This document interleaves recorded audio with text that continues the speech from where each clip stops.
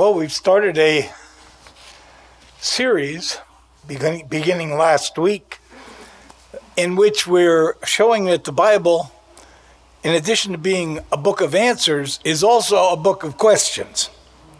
And some of the most incisive questions ever raised come from the Bible. Last week, Pastor Connie looked at the first question in the Bible, and it's the question that a serpent asked. Did God really tell you you couldn't eat of the trees in the garden? And interestingly, in that same creation story, the second question arises where God says, Adam, where are you? Now, before we get to that, I want to tell you a little bit about my life journey. From the time I was a little boy in Sunday school,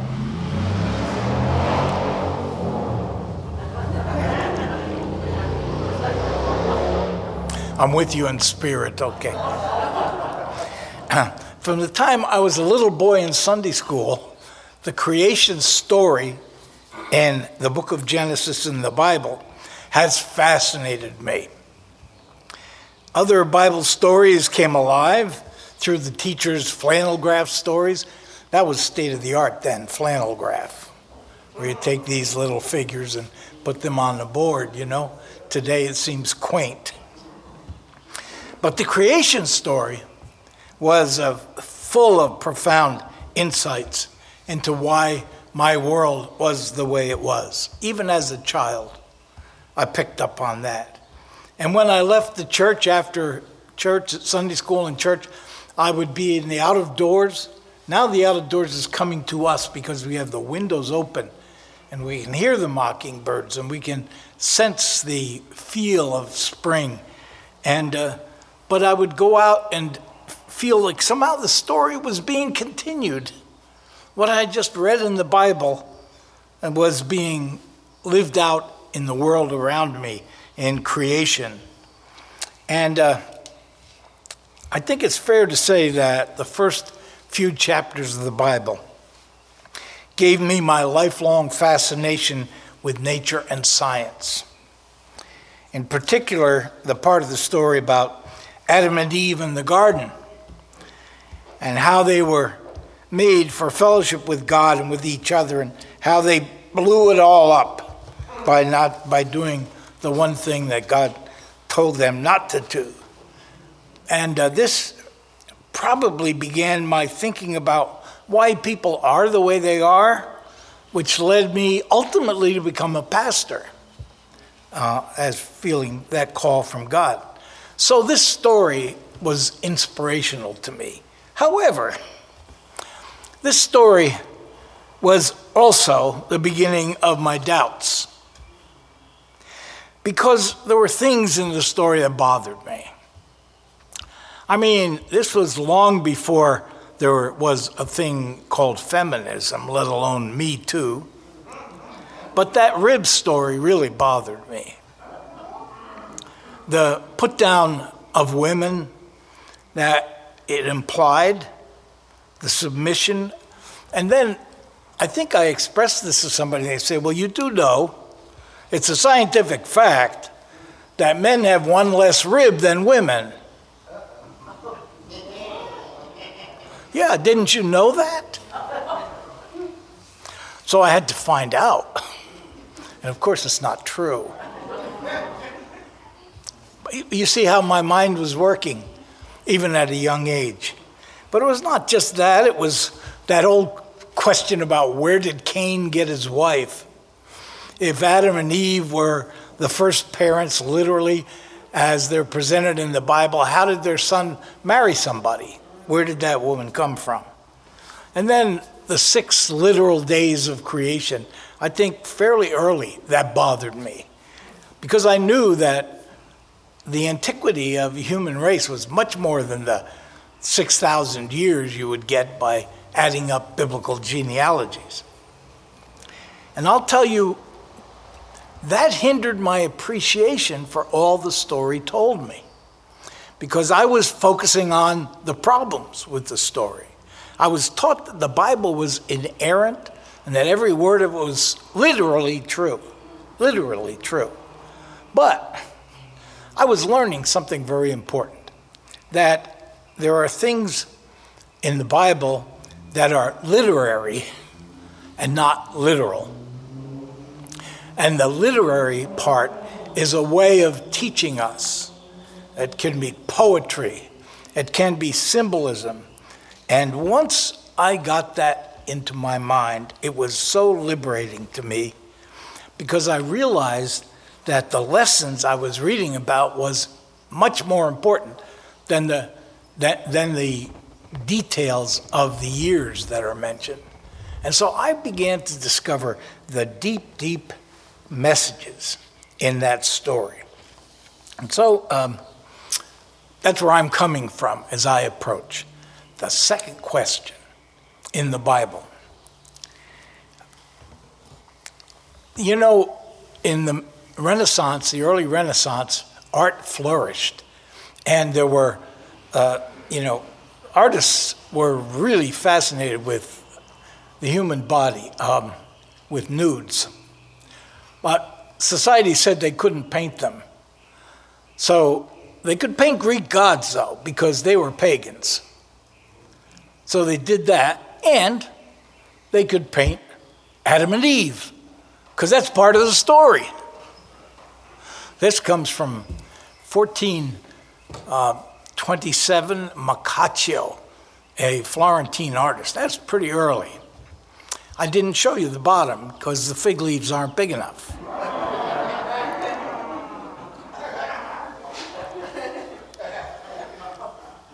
So, in our story last week, Adam and Eve had taken the forbidden fruit and sinned against God, and because of that, they were hiding.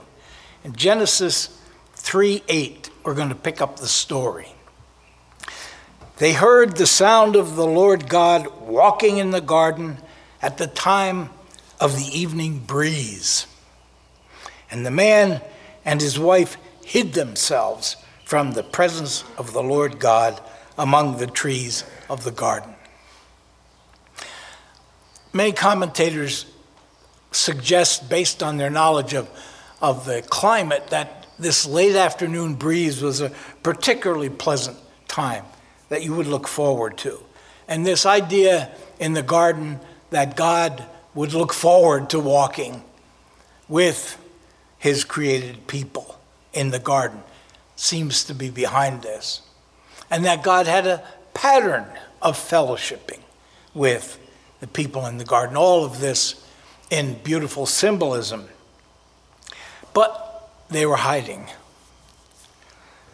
It suggests that God created humans for company with him, and that they were made to walk and talk with God, and that it was natural for this to happen.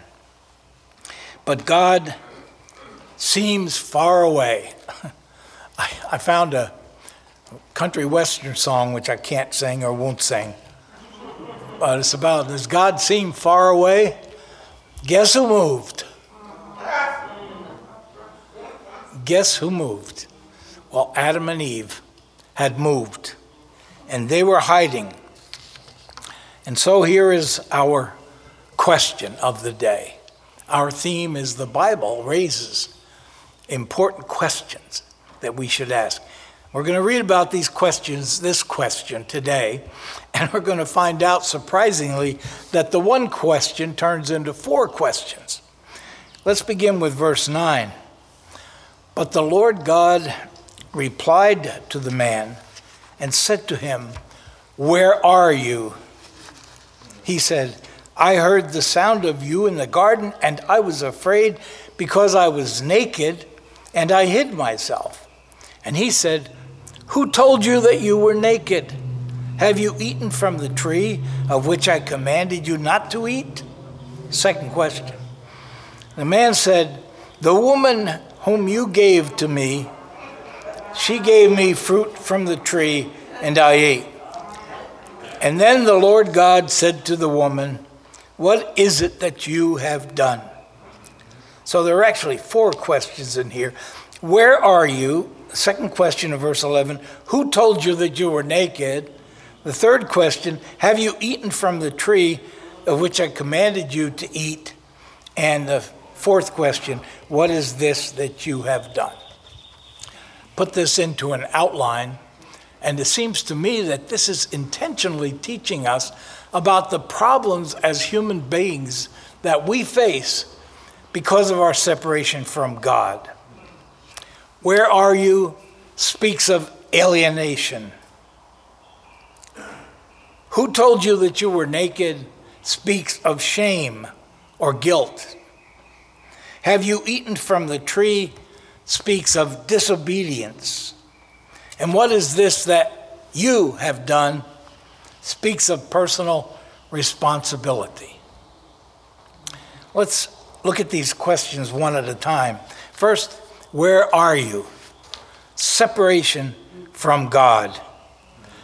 When God asked that question, it's answered by Adam in verse 10. I heard the sound of you in the garden, and I was afraid. There's no indication he was ever afraid before. But he was afraid now, he says, because I was naked and I hid myself. Okay? God knows where Adam is, but God still asks, where are you? Because you see, God knows where all of us are, but we've still got to know where we are. We've got to confess where we are. We have to admit that we're hiding and that we're far from God. So that's the first question. The second question is, who told you that you were naked? The issue of shame and guilt is raised here. To fully understand this, you have to go back to the previous chapter, chapter 2, verse 24. And after the creation, it says, therefore a man leaves his father and mother and clings to his wife, and they become one flesh. That's very powerful stuff. It indicates a unity more than friendship. It indicates a total connectedness, which sounds like sexual union. And the man and his wife were both naked, and they were not ashamed. So they're naked, but not ashamed. Now skip down to chapter 3, verse 7, and we read, then the eyes of them, this is after partaking of the fruit, the eyes of them both were opened, and they knew that they were naked. And they sewed fig leaves together and made loincloths for themselves. And then, in verse 21, we read, and the Lord God made garments of skins for the man and his wife and clothed them. Now I see here a progression from their original status, which is naked and unashamed in their creation, to being naked and ashamed so that they hide, and then finally to be clothed and forgiven. The nakedness does not necessarily mean you should be ashamed. But if you're naked and ashamed, there's something else going on. And that is where the sin comes in. And we're given all kinds of suggestions about how they sinned, but no specificity. And I think it's purposeful, because this story is about the human race falling into sin and being redeemed, but it's also about you and you and you. And everybody's story is different. But the Lord will teach us if we listen. Notice something really interesting. When Adam and Eve recognized that they were naked, they made fig leaves to cover themselves. And then later on, after God confronts them, he makes them clothes of animal skins. Have you ever noticed that? It's kind of similar if you think about it. Remember when Cain and Abel came to God with their offerings? And Cain brought offerings of the fruit and vegetables from his land, and God did not accept them. He accepted Abel's offering of animals. What's going on here? There's something being taught about how God deals with the seriousness of our sin, and that there's something more natural and acceptable in our minds to eating fruits and vegetables. But when you have a hamburger later on today, I want you to think about the animal that had to die. Did you have eggs this morning? And think of what chicks you prevented. The stakes are higher, and the whole Old Testament system of sacrifice is built on this kind of notion that animals represent us in a way that plants don't. And the sacrificial system, which leads all the way up to the crucifixion of Christ on the cross, the Lamb of God. That's right there in the scene of covering nakedness. Now go back to our original outline of the 4 questions. The third one is the question, have you eaten from the tree of which I commanded you not to eat? Have you done the thing I told you not to do? In fact, have you done the one thing I told you not to do? That's how basic it is when we get down to confessing our sin to God. We have to be very specific. And then he's very specific in forgiving us as well.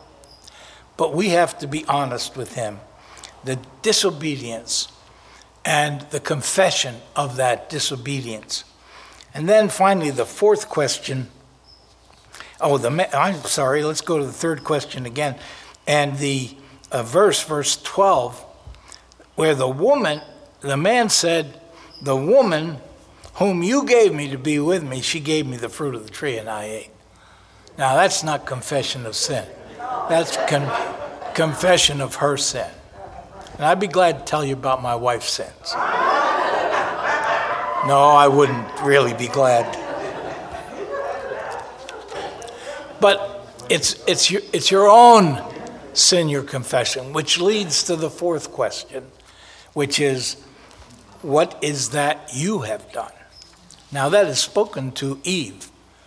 But the interesting thing is, when Eve hears that, she says in verse 13, the serpent tricked me and I ate.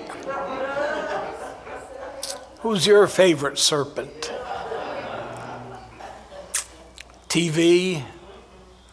The genes you inherited? Bad breaks in life? Or your husband or wife? The buck stops here. That's an old saying, right? Well, in this story, the buck stops everywhere because everybody is cursed. Adam is cursed, Eve is cursed, the serpent is cursed. And by implication, all of creation. So everybody gets hurt. You can't pass the blame, and you can't escape the results. And so this is the story of the dilemma of the human race. Adam and Eve are everybody. But Adam and Eve are also every specific person. Adam and Eve are you. So the power of this story is that it does get to the bottom of the root of the problems of mankind, but also every human person. Every human person. I think we all have a time when we eat some kind of forbidden fruit. And it varies with who we are. I think it's what we know in literature as the loss of innocence, disillusionment, the dark night of the soul. In Psalm 40, wonderful description of crying from the desolate pit and from the miry bog.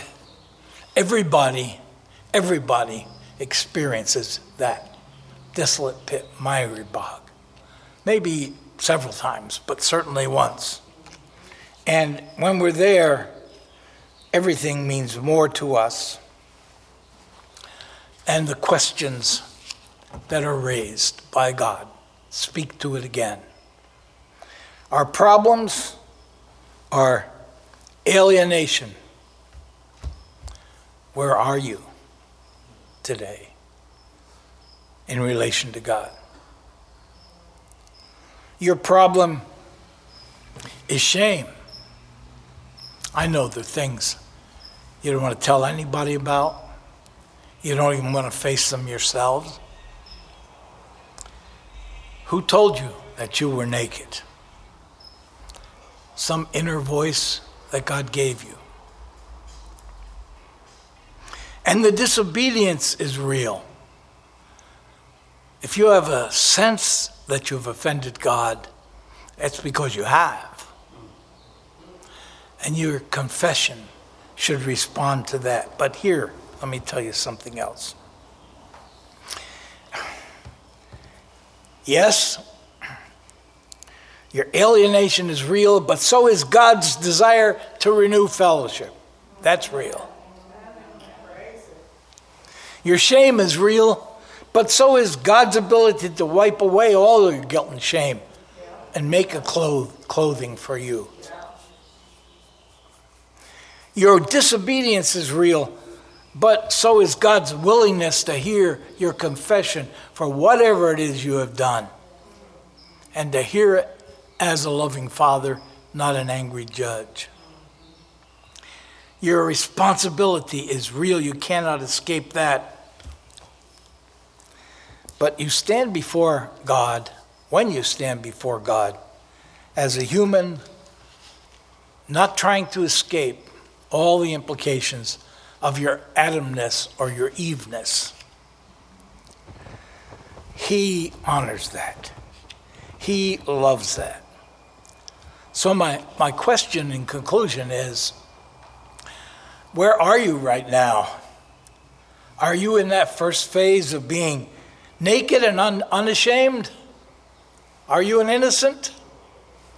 God bless you. Tomorrow, you won't be. Because all of us will hit that moment. Or are you naked and ashamed?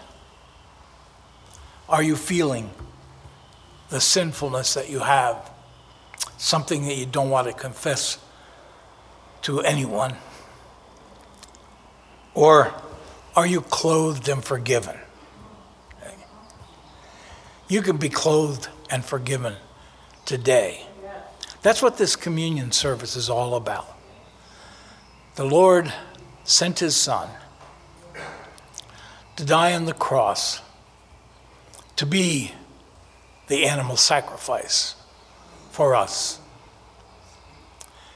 Clothed and forgiven, we come to the table, thankful for the body and blood of Christ, accepting all the blessings of daughtership and sonship that God has given to us because he has clothed us in his righteousness.